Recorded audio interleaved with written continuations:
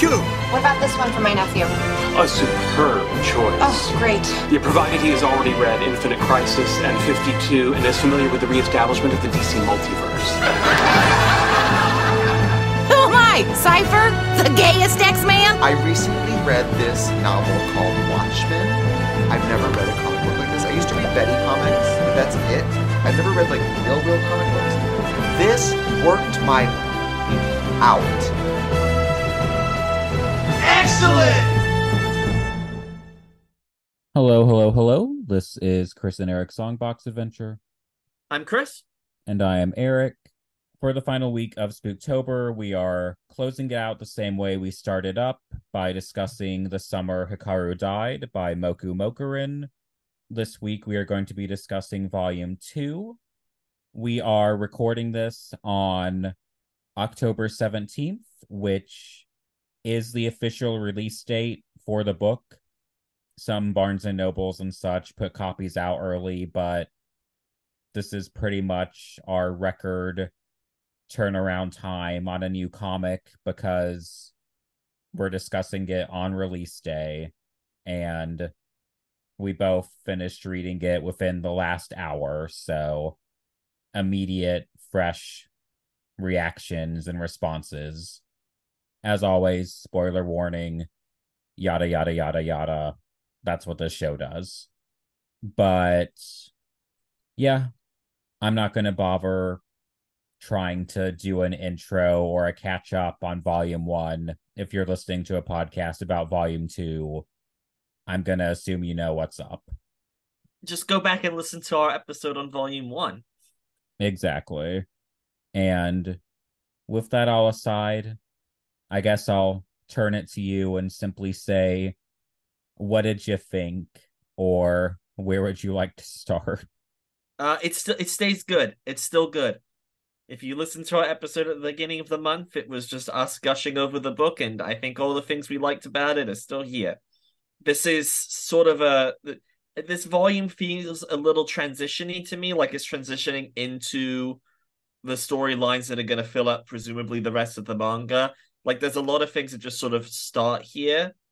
So I think maybe the narrative isn't quite as compelling as it was in the first volume because it's now just trying to expand the cast of the world and just sort of hint at things that are going to get paid off later rather than having anything that pays off in the book. But like none of that's bad. That's stuff you have to do if you're doing some long form storytelling like this. And this is still excellent. That's pretty much how I feel, yeah. When I read Volume 1, I was immediately obsessed. And I didn't really have the same super strong reaction to reading this as I did Volume 1. But I think it's largely due to the sort of thing you said of, like this being more transitional, more of a middle volume, as opposed to, like the beginning sort of has the advantage of foot on the gas, first impression, etc., etc., etc. Whereas this is not only following up on Volume 1, but also clearly trying to lay some more groundwork for things going forward. And I haven't really fully, sorted out my thoughts on all of it. A lot of it is just sort of me being like, what's to come from that? And I'll talk more specifically about a few certain things that triggered that sort of reaction when we get to them. But before we even really dive into the story, I want to talk about the covers for a minute. I don't remember for sure, but I don't think we really talked about the cover design when we did Volume 1, did we? No, I don't think so. So Volume 1 and 2 are very similar cover design, and that each one is one of the principal characters against this very bright and unnatural looking shade of teal, just really bright blue green that catches the eye on the shelf, and the characters stand out starkly against it. it, I don't know, is it just me, or is like something about this specific shade like just fits the story, and that it like just looks unnatural to me, like, and that I literally do not see the shade of blue in nature. Blue is like really rare in nature to begin with, but yeah, like because it's off enough from being like a sky blue. The tealiness of it does like it is a weird color for your background. I will say it stands out very well on manga shelf because I was not looking for it when I saw it in Barnes and Noble on Saturday, but I noticed it. I literally was just glancing over the manga section, wasn't even looking at it because I don't typically read manga because I'm an obsessive collector and I don't need another thing to obsessively collect. But I was just like, hang on, that's not out till Tuesday, and went right over to it. Fairly often I'll find manga volumes a week early at Barnes and Noble, and some of y'all are lucky enough that you'll have found this before the release date. But yeah, it is very eye-catching on the shelf, like the color itself, and then on the back covers we'll also have an illustration of whichever protagonist isn't on the front. So in the case of volume 2, on the front cover, we have Yoshiki just like sort of looking slightly over his shoulder at the viewer. And then on the back cover, we have Hikaru, or, quote unquote Hikaru, specifically a younger flashback Hikaru holding up a crab from a scene in this volume. And it all sounds very simple, it is quite simple. It is literally just a cover spread composed of static images of the characters against literally just plain monochromatic background, but it works. Just the unnaturalness of the shade and everything beyond just popping on the shelf just feels so appropriate to all the eerie goings on inside. Yeah, I think that part of what makes the teal work so well is the warm light that's used on the characters themselves. Like the characters have in on both covers have a much warmer tone. Like especially on volume 2, Yoshiki is practically orange with whatever, like it's like the light of a sunset hitting him, but he's in this entirely blue environment, and some of him is reflecting that. Then that contrast, I think, really works. Yeah. Moving into the book proper, I'll go ahead and just do a quick filling out of creator acknowledgments. In the thank you message at the back, Moku Mokurin also credits their assistants Maria Yomi, Serena Hirakawa, and Nomu.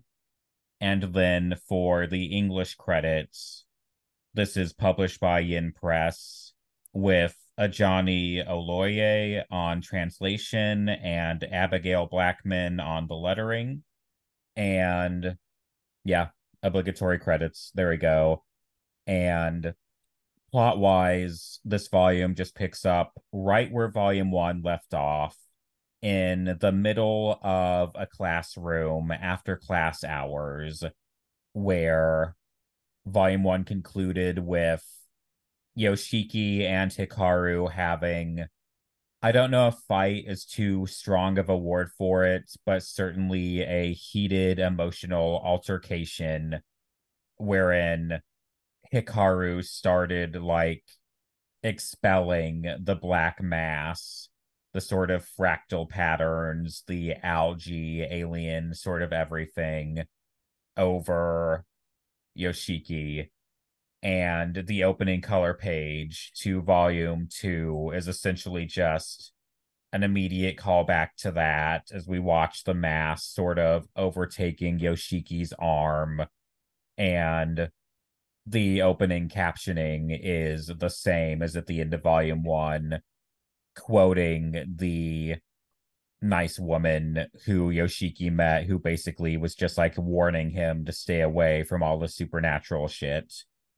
Specifically, it says, "You must know it too, that you can't keep being with your friend like this." And we get just like a color spread here, unrelated to the plot, as like chapter spreads often are in manga volumes, with this shot of Yoshiki and Hikaru eating popsicles together at just like the entrance, presumably to one of their houses. They're on the mats with the door open. There's like some decoration hanging above them. And like I said, it's not plot relevant, but immediately I just still love the art here, specifically the expressions, and that we get Yoshiki looking off, simply looking dead inside, just these extremely tired, stressed eyes. And meanwhile, Hikaru has like positioned his head in Yoshiki's lap, and the way that he's eating the popsicle seems feral, because the like new Hikaru, we get just so much of like, here's this creature doing things for the first time. And the Yeah, way that he's downing this is like animalistic. I don't know if you agree or not. I agree. To the point where he has like tiny little fangs and red eyes. Like his teeth are drawn pretty sharp there, and then he's got like the photo reflection red eyes, as though this is a picture someone's taken, which is a great touch because those always look insanely creepy. Oh, yeah. Yeah, that is a good note about the eyes. And yeah, like the canine teeth are very pronounced here. But after flipping the page, the story flashes back briefly to 1 week before the argument in the classroom.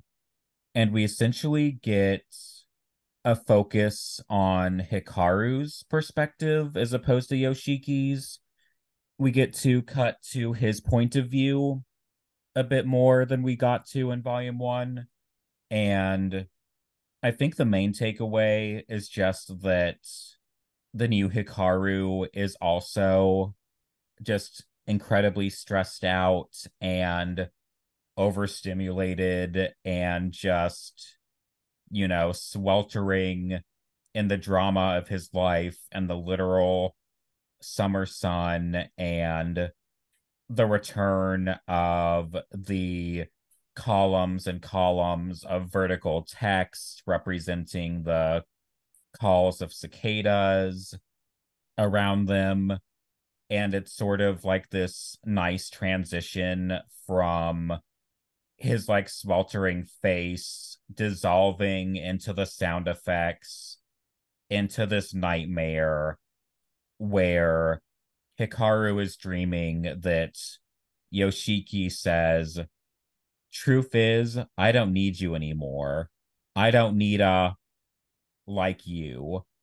And then the word between a and like is like scratched out, scribbled out. And it's not like there's an actual word that you can even like, sort of see underneath, just like indecipherable, just the scene of Hikaru having a nightmare about being rejected and then like waking up sweaty in his bed at night before then like looking at himself in the mirror. And yeah, I don't know. What do you think of the sequence? I think it's really cool that even Hikaru doesn't know what the fuck he is. Like he talked about that in the first volume, but this kind of confirms it, which just makes him so much more interesting as a character.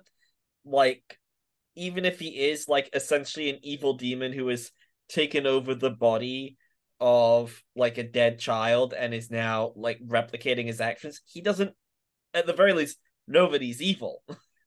Yeah, like he's not a super villain with super clear intent and cackling or anything like that. And I think it's stronger for that. But I'm really like that we are getting a bit more into his perspective. There's a lot of throughout these chunks of the book that are like from his perspective. There's a lot of like this usage of these little like thin panels with sort of sketchy black lines filling them to transition between scenes that I really like. Like Yeah. it feels like a way of showing someone who's maybe even like losing time. Like, is Hikaru even aware of everything that he does? It's a question I now have because it's a panel that looks to me like someone losing consciousness. But I'm just like, but it's just between scenes. It'll happen sometimes when we're looking at things from Hikaru's perspective. Yeah. Those sorts of like thin rectangular panels are pretty commonly used in manga and like scene transitions. But in the context here, yeah, I think there's something interesting in how they replicate just the general sense of like unease and uncertainty, and a large part of all of the Hikaru focused scenes here and of like his character development throughout volume 2 really just have a lot to do with how singularly focused his existence is on Yoshiki at this point. And like even when we see Hikaru on his own, he's largely thinking either about Yoshiki or if he's thinking about himself, it's because of his thoughts on how Yoshiki perceives him. And yeah, like we know that he's still living as Hikaru, goes home. We have glimpses of his mom. And there is just sort of like this question, or maybe even the sense of like, does he only feel fully alive and alert when Yoshiki's around, or like to what degree does he really give a shit about anything else? I don't think he cares at all about anything else. Yeah. It's like I think Which the only time anything else gets his attention is if it's, say, like his mom giving him a type of food he's never had, and he'll have like a sensory experience about the food, but like I don't think he emotionally cares about anyone else.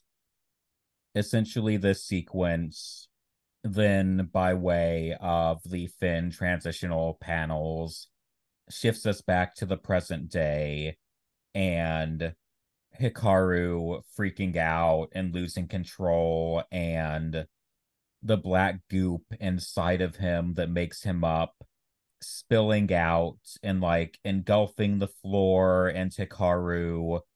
And there's so much here of note. Firstly, I just need to shout out one of the earliest panels where we're seeing it from like a bird's eye view directly above of the characters, as opposed to I from love this either, panel. yeah, as opposed to from either of their perspectives. It's like a straight down shot, and they're surrounded by the desks of the classroom. They're like in the middle of this grid of desks where just one to the side of them has been made like slightly askew and the chair fallen over, and otherwise is this them in the middle of this perfect grid where there's both a sexual and a violent energy to it, because like the positioning of the bodies is akin to something you could expect in an image of, say, two characters kissing each other, or potentially something further than that, sexually speaking. But we're also seeing just the writhing mass of just all the black ink, stemming from Hikaru's face and body. Yeah, it looks like a blood splatter. Like it this it's so good. The I love the one desk being off. That little bit of disorder in this orderly room, but the chaos that they've caused, the way that yeah, it looks, you're like either they're fucking or one of them's dead and their heads exploded. Yeah. it's just this really interesting juxtaposition between like the chaos of what's happening and yet also such an orderly composition that just makes the chaos all the more interesting to look at. It's fierce. It's really, really good. The floor grid pattern, like the tile or wood, whatever that is, that's yeah. It's the best panel of the whole volume, which is saying something. There's a lot of very nice looking panels, but this panel just has so much going on in this one panel. I probably agree. This also begs the question, do we need to add a best panel of the year category to the award shows? Yes. Yeah, that's a good idea. But anywho, we then shift a bit into most of the rest of the scene being from Yoshiki's perspective as the goop is like pouring over him and in some ways pouring into him. And there's just a lot, there is the layers of the literal and the obvious sort of implications and metaphor, etc., etc. But we get sort of the panicked transitions in Yoshiki's inner monologue as he just keeps thinking, it feels so gross, it feels so gross, it feels so gross, it feels so gross, it feels so good. It feels good, it feels good, it feels good, it feels good, it feels good. And it just transitions into nothing but question marks, just rows and rows of question marks, as we also get the speech bubbles that are not words, but just like sounds of him like panting or choking, because partially some of the goop is like going through his mouth. And on the next splash page, it's basically just writhing black mass pouring into him as he thinks, what is this? Something is flowing inside me. And while it's doing that, in the midst of all of the spiral patterns and everything, he sees images through the goop of just like a rural scene, presumably from this countryside town they live in. And then another shot of a shocked looking woman holding what appears to be a human head before he comes back to when Hikaru has like regained control and he's no longer been covered in this mass. But there's so much just in those 5 pages. So 2 things for me on this. One is the cheap joke, which is Yoshiki was not expecting Hikaru to use his tongue when they kissed. And 2, we may need to also add an award for best lettering. Yeah, did we not do that last year? We definitely didn't. need to talk about it. Yeah. Which, like, A, generally we should, and B, contender right here. It's so good. And like, just to be clear, describing like the presentation, like in this scene, Yoshiki's thoughts aren't like in boxes or in the sort of really specifically shaped balloons, the way that thought balloons will usually sort of have like these arches and just sort of like this altered shape compared to a speech balloon. As opposed to anything like that, his thoughts are just juxtaposed against the arts with nothing else between the two. And it's just this like all caps sort of typewritery fonts in all white against the black of all the ink.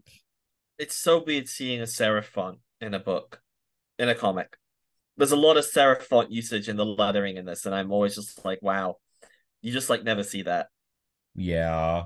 And it makes it all the more impactful of how much it stands out. Because Because it's used for all of the like column sound effects as well. Which, I mean, they're columns because they're just replicating the original shape of those sound effects, presumably. Because it's so integral to the way the art is shaped for those that you have to replicate that shape. But the consistency of that choice is so good. Yeah, it's really good.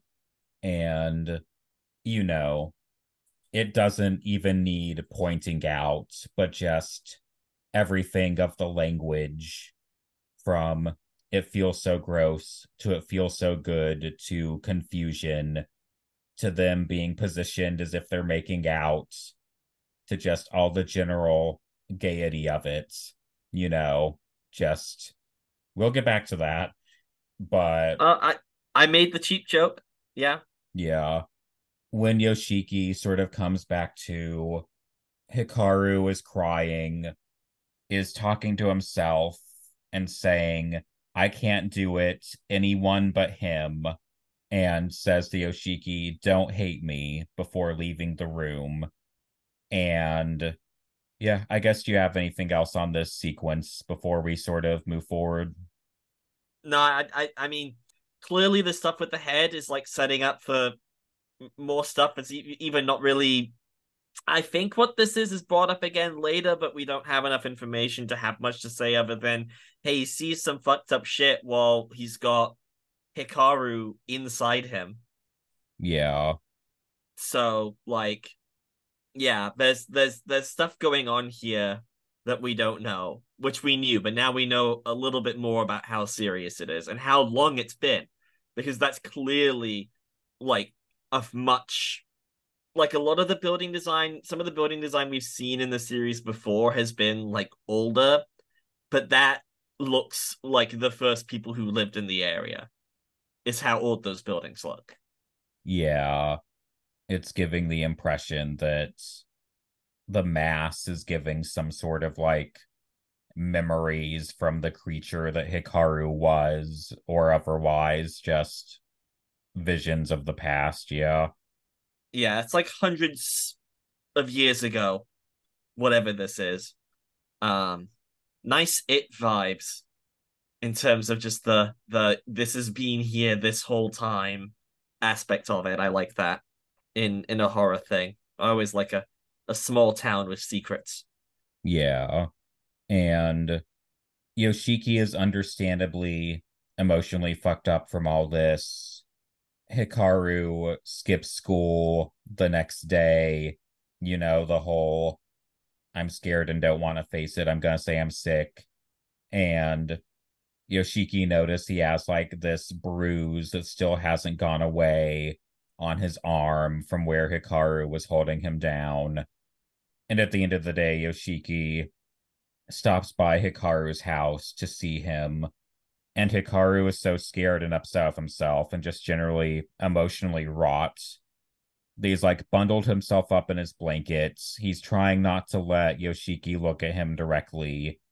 And it's this exchange of both of them apologizing to each other and Hikaru asking if Yoshiki hates him and just crying about how he just doesn't want him to hate him and he just wants to spend time with Yoshiki, etc., etc.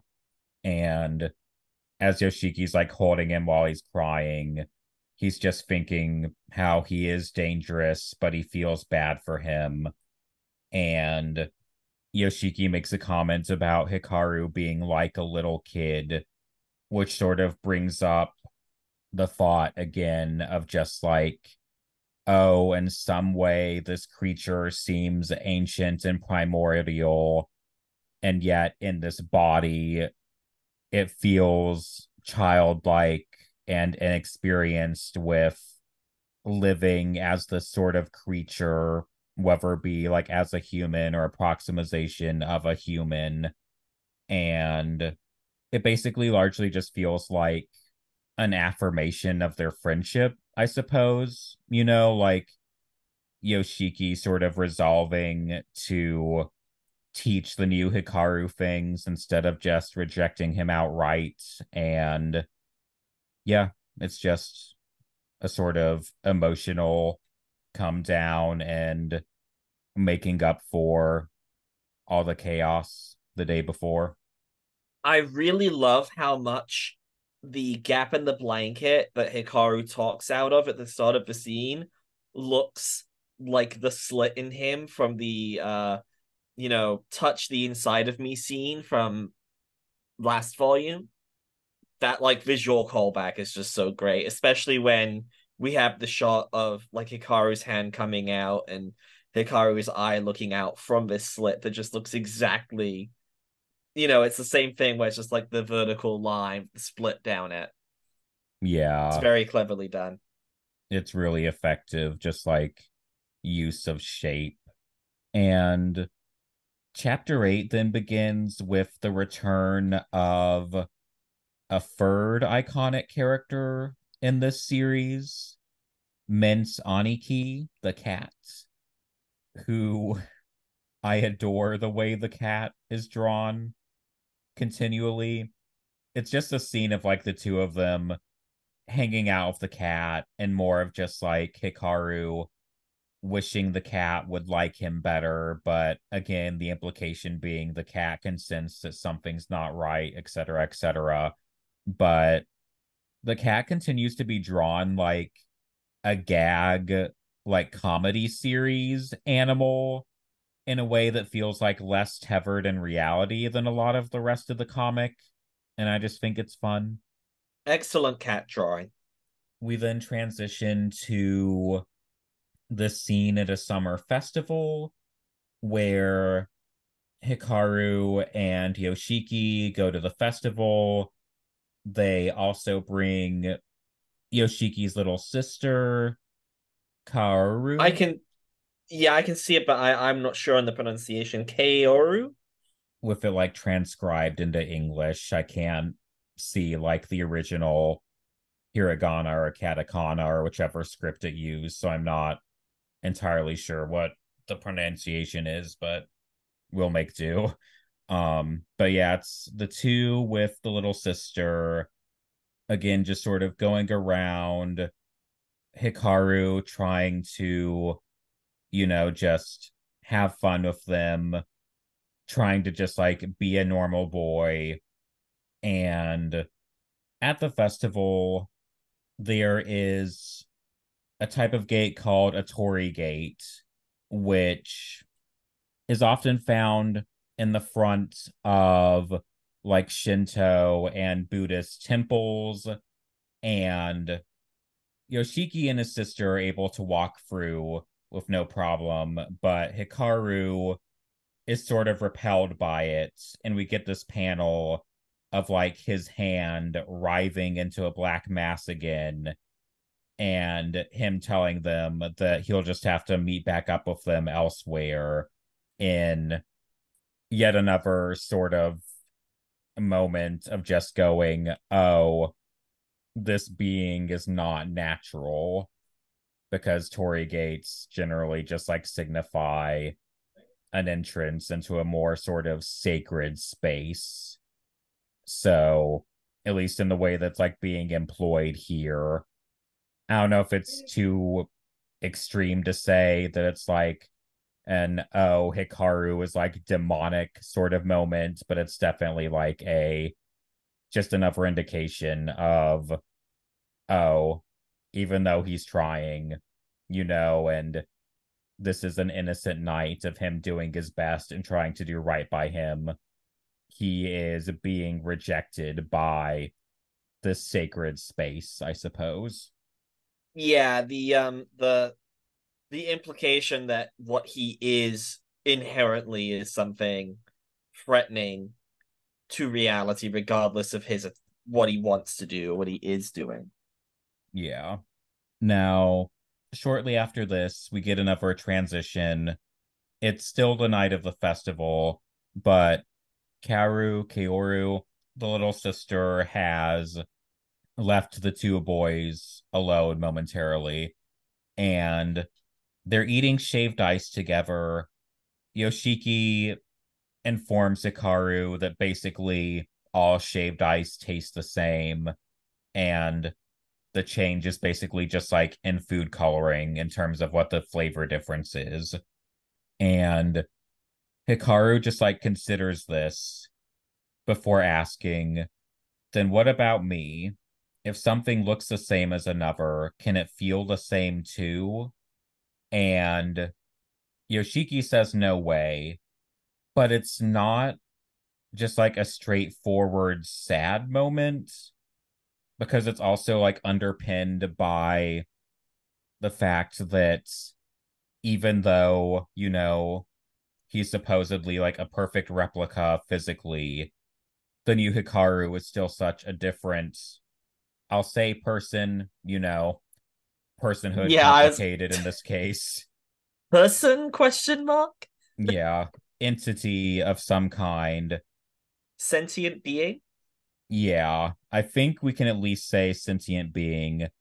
And Yoshiki specifically remembers, and we get this panel from earlier when they're talking of just like this vulnerable shot of the new Hikaru crying because of how upset he was. And Yoshiki in his mind just thinks how the real Hikaru didn't make faces like that. And this then turns to Hikaru asking Yoshiki basically just like about how he could tell that he was not the real thing. And it's at this point that chapter 8 ends on the gigantic plot reveal that prior to at least my impression before, I don't think the manga ever said it explicitly, but definitely the implication, the sort of taken as granted. We find out that Yoshiki apparently saw the real Hikaru's dead body, and that's the cliffhanger. Any thoughts on any of this? I mean, that's a big reveal. I was just like, oh damn. Okay.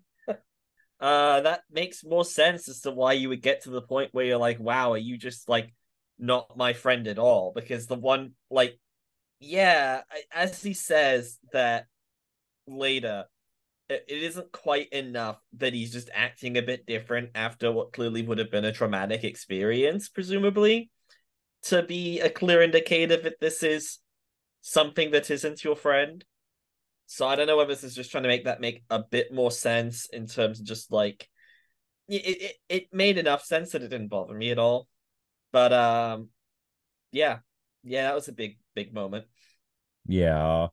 And from there, we essentially get this long extended flashback to the time of the real Hikaru's disappearance and Yoshiki like running out on his own in the middle of a dark thunderstorm looking for Hikaru in the forest.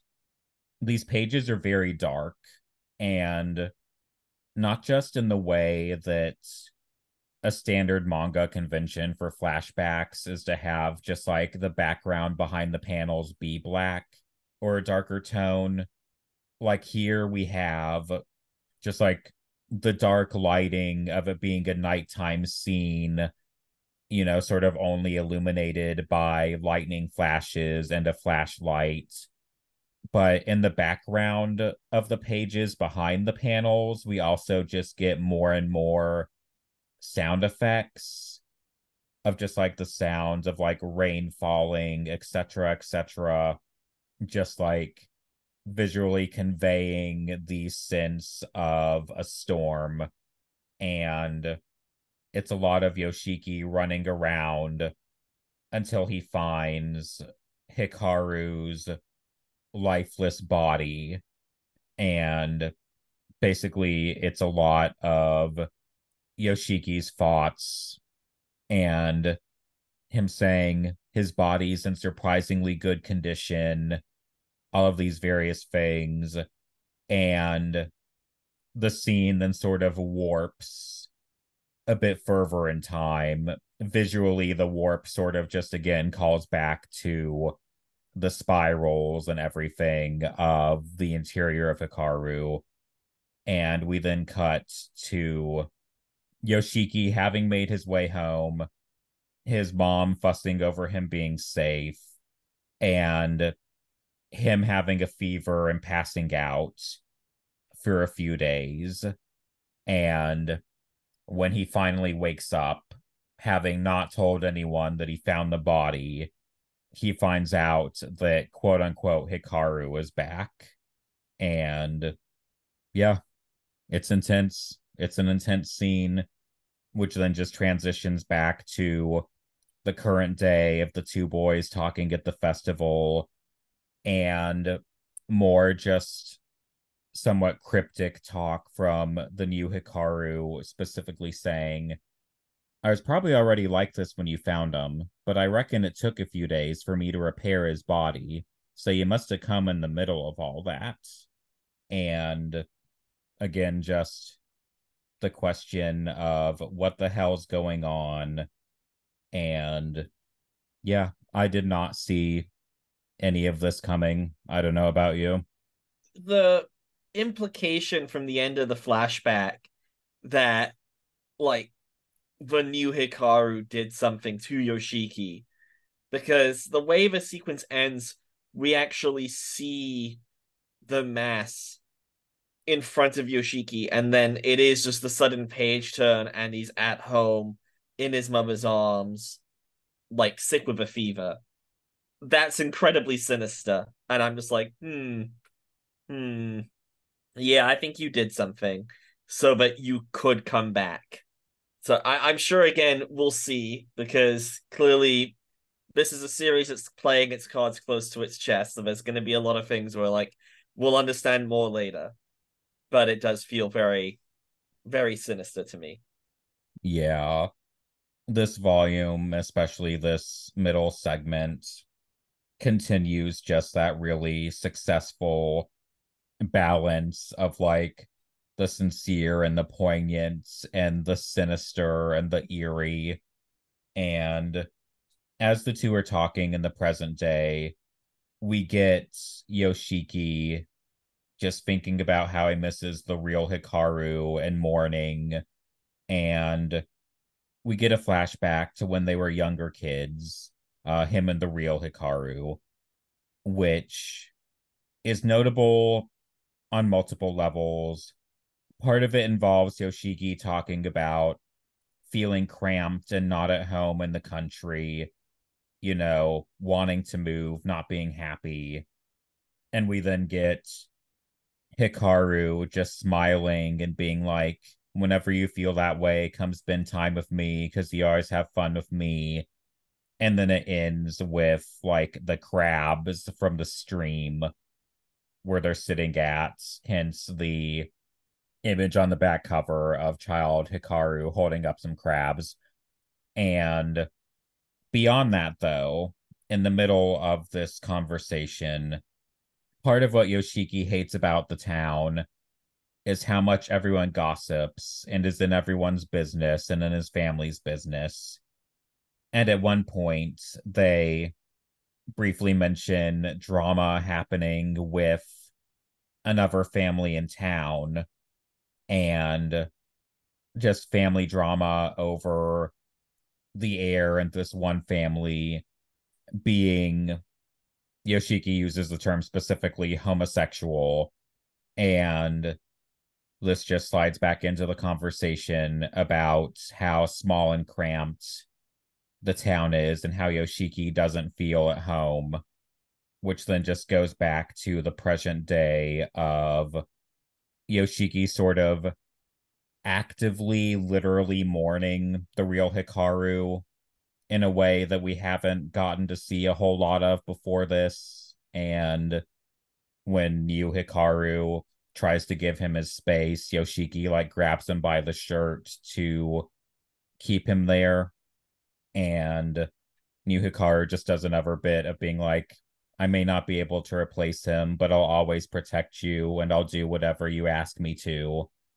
And we get just like these sinister close-ups on both of their pairs of eyes, you know, just that sense of eeriness and danger in the midst of the emotional vulnerability, before we get this cryptic scene of these characters we have not seen before, these free older men who just keep saying things about rituals and things not being done, and is there really something up there in these mountains? And they're calling for this man named Tanaka to come help.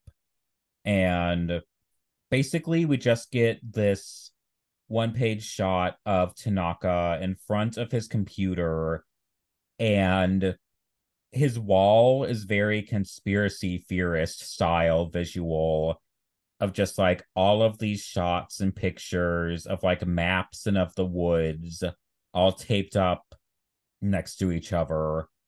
Charlie Day is standing in front of this wall making a weird face. Yeah, exactly. And this is another chapter end with the characters calling in this sort of investigator. And this was probably the biggest moment of surprise for me tonally in this volume, and that it kind of made me go, oh, is there going to be like an actual antagonist? You know, just like how is this character arc going to play out? We get nothing else of him in this volume, but it seems to be setting up for, I suppose, more of a sort of direct conflict with an outside force than I think we've really got before now. Yeah, I think at some point you kind of have to do that, I think, if you're doing a story that's going to go on for a good length of time like this. And yeah, it's from what I can tell reading all of this, basically they were expecting Hikaru to complete some kind of ritual, right? Because that's who they're talking about when they say that I'm gonna go for this name. Kohi's son went missing for over a week.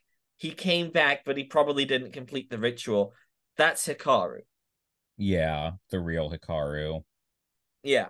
So what if the like when he went missing, he had clearly been sent, or whether he knew it or not, he had been sent to do some kind of ritual. Presumably, it's tied in to the vision we got of a person's head in that woman's arms. Like maybe he was sent as a sacrifice or something to keep this thing at bay, but instead, what's happened is now it's back and it is him. Yeah. That's And my best guess. yeah, and like there is also like the plot point of like we know that Hikaru's dad had previously disappeared, to just add more to that whole thing of this like familial lineage around these woods. But Yeah, there's something going on that is tied with the history of the town and tied with the history of this creature before it was Hikaru. And we're about to get the guy from Ghost Hunters to show up to help out. yeah, chapter 10 then flashes back to the time of the real Hikaru's disappearance and gives us something that we've never gotten before, which is interiority and thoughts and focus on the real Hikaru as he is lying down in the woods, having like slipped and fallen and injured himself as he was going through the woods. Some of his thoughts allude again to just the things we've been talking about with not being able to carry out the family's duties. And as he's thinking that he hopes no one will be sad about this, he thinks, if I die, he'll be alone. Yoshiki, Yoshiki, I don't want to leave you alone. And at this point, his vision and like the representations of the woods around him are faltering, and he's not sure how much of it is just his own vision being affected by his injuries and the blood, but we begin to see the telltale spiraling and disruptions of reality around him. He name drops Unuki Sama, and the last words we get from the real Hikaru as he lifts up his arm, as this writhing mass seems to descend on him. He says, take my place and stay by his side. And so we have this completion of this sort of transference between him and whatever this entity is. And yeah, I think this scene's really good. What about you? I like that this is the first time we've gotten any sort of confirmation that like maybe original Hikaru at least had some feelings about Yoshiki that sort of matched Yoshiki's clear feelings for him. Yeah. Like that's nice. That feels good after, especially so much in the first volume, you sort of like it's really you can't tell, and it's pretty clear that Yoshiki couldn't tell from his interactions with Hikaru. And at the very least, like maybe this isn't the last person he thought about was Yoshiki. And the last thought he had while he was alive at all was not wanting him to be alone without him. Which, like, sucks that he's dead, but that's very sweet. This is a good kid, but also, I'm sorry, he slipped and fell. Did he now? How about that sexy tree? Yeah, and also Hikaru, bisexual icon apparently, distracted by a sexy tree that looks like it has tits and legs. Yeah. Like full on, like just one of those decapitated statues just of a nude woman, but the head is just like the rest of a Little tree normal trunk. tree trunk. Yeah. And specifically the word bubble. Whoa, that's a sexy tree. Then he next thought is just him lying down, fucked up, injured, potentially from falling. But yeah, as you said, did he simply naturally fall or not? But yeah, sexy tree. The sexy tree killed him. We then cut to a home ec class and Yoshiki staring down at the raw chicken that they're preparing. And Hikaru's also in this class. He picks up on how intently Yoshiki was staring at this chicken. And it's just like, why? To which Yoshiki just remarks that raw chicken, I'll just read, the way raw chicken feels, it's kind of like how it felt that one time with that weird stuff inside ya, is all. And after Hikaru has a laugh about it for a minute, he then asks, wanna try feeling it again? And yeah, again, just this exchange between them. Hikaru remarks on how he's noticed that Yoshiki is uncomfortable with guys getting in his personal space and talks about how he thinks that it would probably help Yoshiki to get used to it. To which Yoshiki agrees, and we get a follow up to the original scene of Hikaru unbuttoning his shirt and just unveiling his chest slit. And again, the sexuality of it is obviously apparent, and just a lot of time of getting used to it and how does it feel, etc. But then also mixed with some of the mass starting to crawl up Yoshiki's arm, and just sort of the question of, is this beast trying to somehow take him over again or do something else to him? And yeah, just this question of, is something within Hikaru a threat to Yoshiki without even meaning to be? And after that, the end of the book basically involves, again, just like the question, or whatever, just like the idea of, oh, now that Yoshiki has been sort of marked by his time with Hikaru, other supernatural beings seem to be attracted to the house, specifically this weird hair monster that the sister sees in the shower and gets scared by. The hair ghost. Yeah.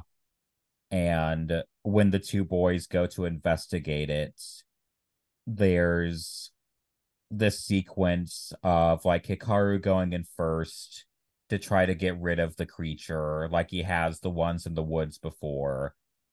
And when Yoshiki follows after him, he sees Hikaru submerged in the water and like bends down to like try and help, but the hair then like pulls him in, and Yoshiki again feels like something is going inside of him, as we then get this multi-page mindscape sequence where he's not sure if he's dreaming or not, and just these incredible still images of like the Yoshiki standing in a barren field with no other people around him anywhere in sight before turning around and suddenly getting surrounded by these masses of what looks like brains, like these This is so weird. columns, yeah, of just like meat that then talk to him, but they're talking all in like quotes from people in the town of just like daily gossip.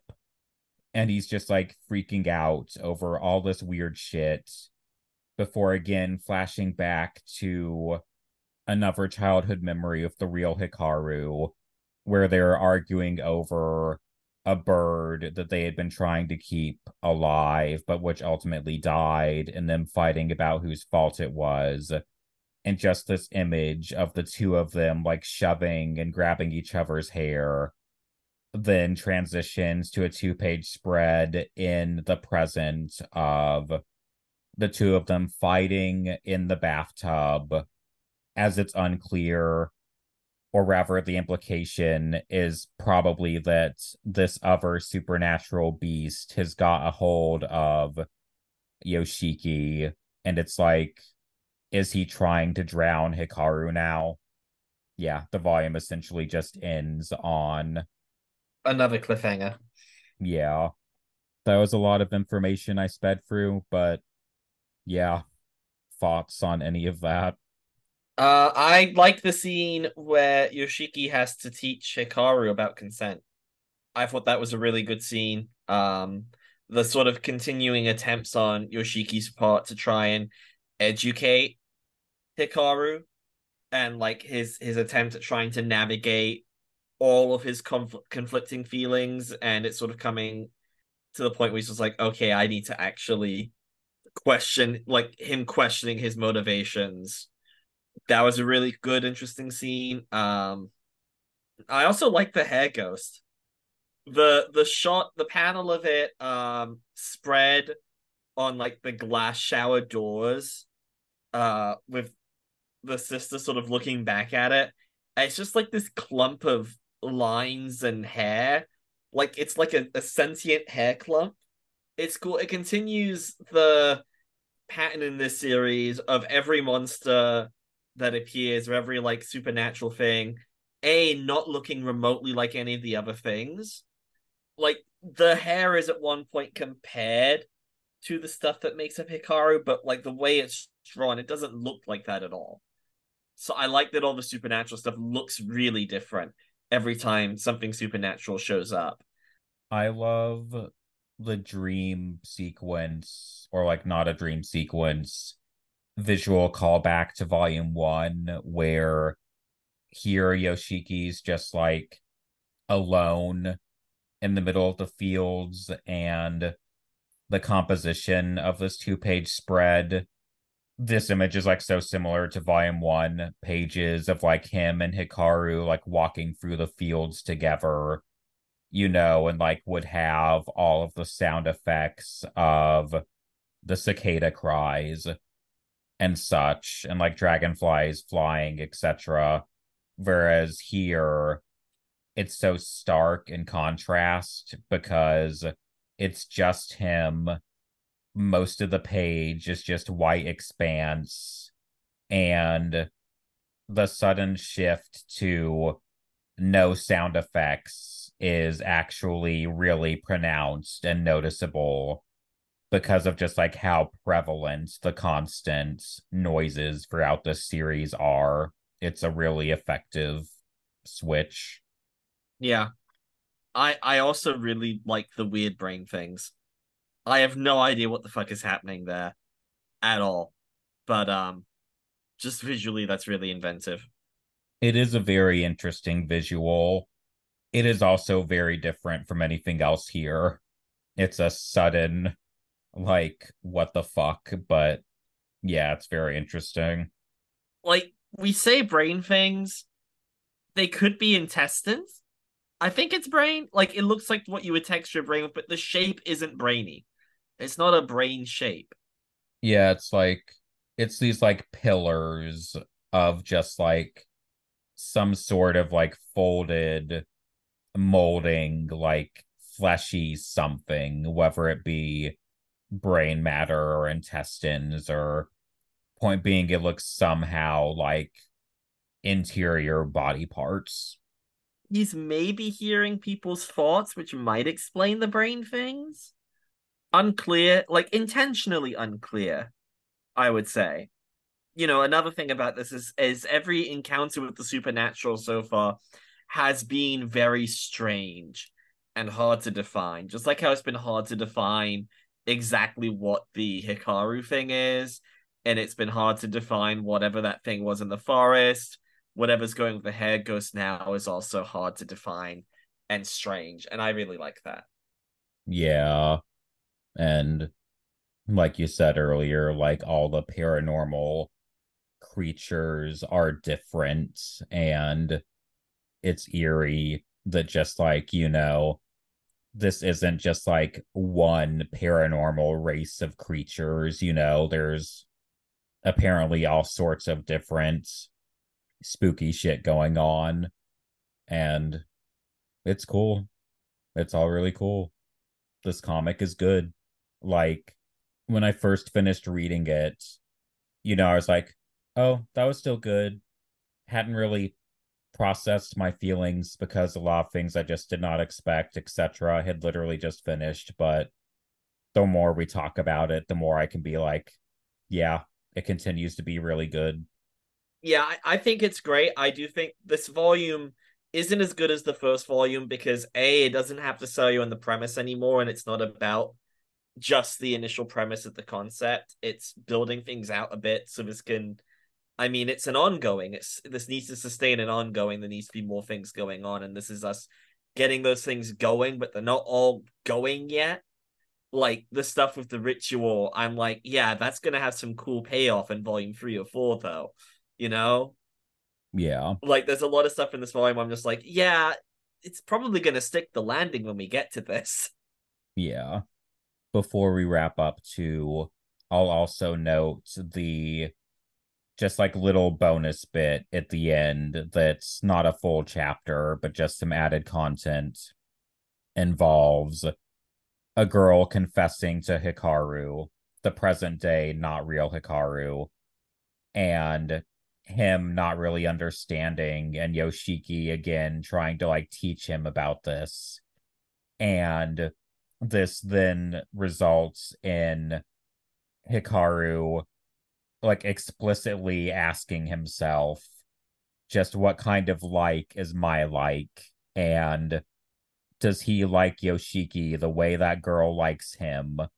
And it's just, again, we get some more like linguistically just direct sort of addressing of the homosexuality of it all, between just like the mentioning of the family drama involving a gay son earlier.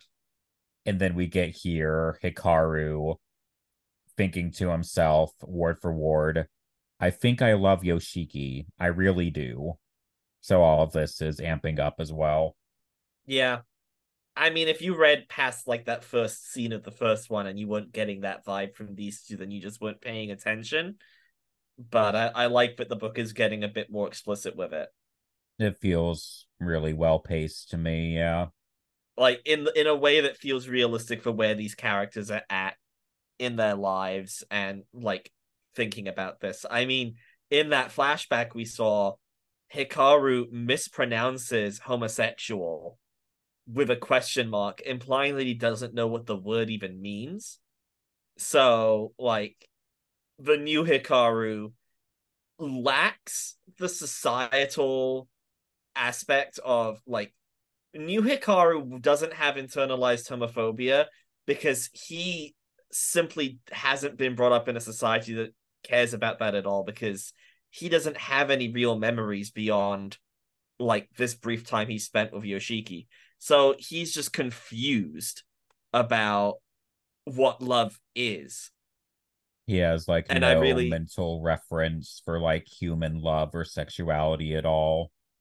yeah. So, like, it's his question here now is no longer anything related to the gender of the person he's interested in, because I don't think that's something that's even on his radar. It's just like, well, what is feelings, question mark. Yeah. Whereas Yoshiki, it's increasingly clear, is like on the edge of realization at all times, but is perhaps clamping down on that at the moment. Yeah. It reads very much like Yoshiki knows but doesn't want to know. Yeah. Do you have any final aspects or moments or just anything else you want to mention or talk about before we wrap up? I'm excited for volume 3 whenever that's going to hit. Yeah. I tried looking, I could not find an already announced publication date. So for now, I will simply assume that we will be talking about volume 3 just at some point next year. Oh, I did Google the name that original Hikaru says as he's dying, which is presumably the name of the thing that is now Hikaru. Unclear if that's definitely who it is, the Unuki-sama. And I got literally no results aside from one forum post asking what this name meant in relation to this comic. So it's not something that's pre-existing, or at the very least, this is not the name of something that's pre-existing from some kind of mythology or legend that anyone has bothered to put on the internet. Okay. Yeah, I I'm was actually deeply impressed wondering. that there's a name that has not wound up on the internet at all. Yeah. Huh. Okay. When you started, I was like, oh, are you about to tell me that this is a specific mythological reference, religious reference, but apparently I not, was or at least not The thought recorded in occurred to me English? because of the gate. I was like, oh, okay. There's a chance that this is actually, but unless this is just something that's not been this could be translation, maybe, as to why this is a name that isn't coming up, but I doubt it. Like, I doubt that the people translating this, who clearly put so much effort into lettering this properly, would, like, fuck up the translation of an existing name and not just use the existing English version of that name. So, yeah. Okay. Kind of the opposite of what happens when I Google something from a comic while we're actually recording an episode. I'm like, oh, is that a reference to something? But yeah, it's a great series. Go and read it. Hey, it's already in Barnes and Noble. Yeah. That'll that'll do us on the summer Hikaru died for now. I imagine we'll be talking about it more at some point next year. Yes, please. But for now, the question is, with next week being the first week of November, what are you going to be making me read? Well, it is 60 years since the start of my favorite television show, and so we are going to be reading some Doctor Who comics. Specifically, a Doctor Who comic that is actually being adapted into one of the 3 specials that are going to be airing in November this year. We're reading The Star Beast, and we are finally going to meet Beep the Meep, the podcast's new mascot. So, meep meep. Meep beep. See you all next week. Thank you for listening, and bye. Bye. Meep meep.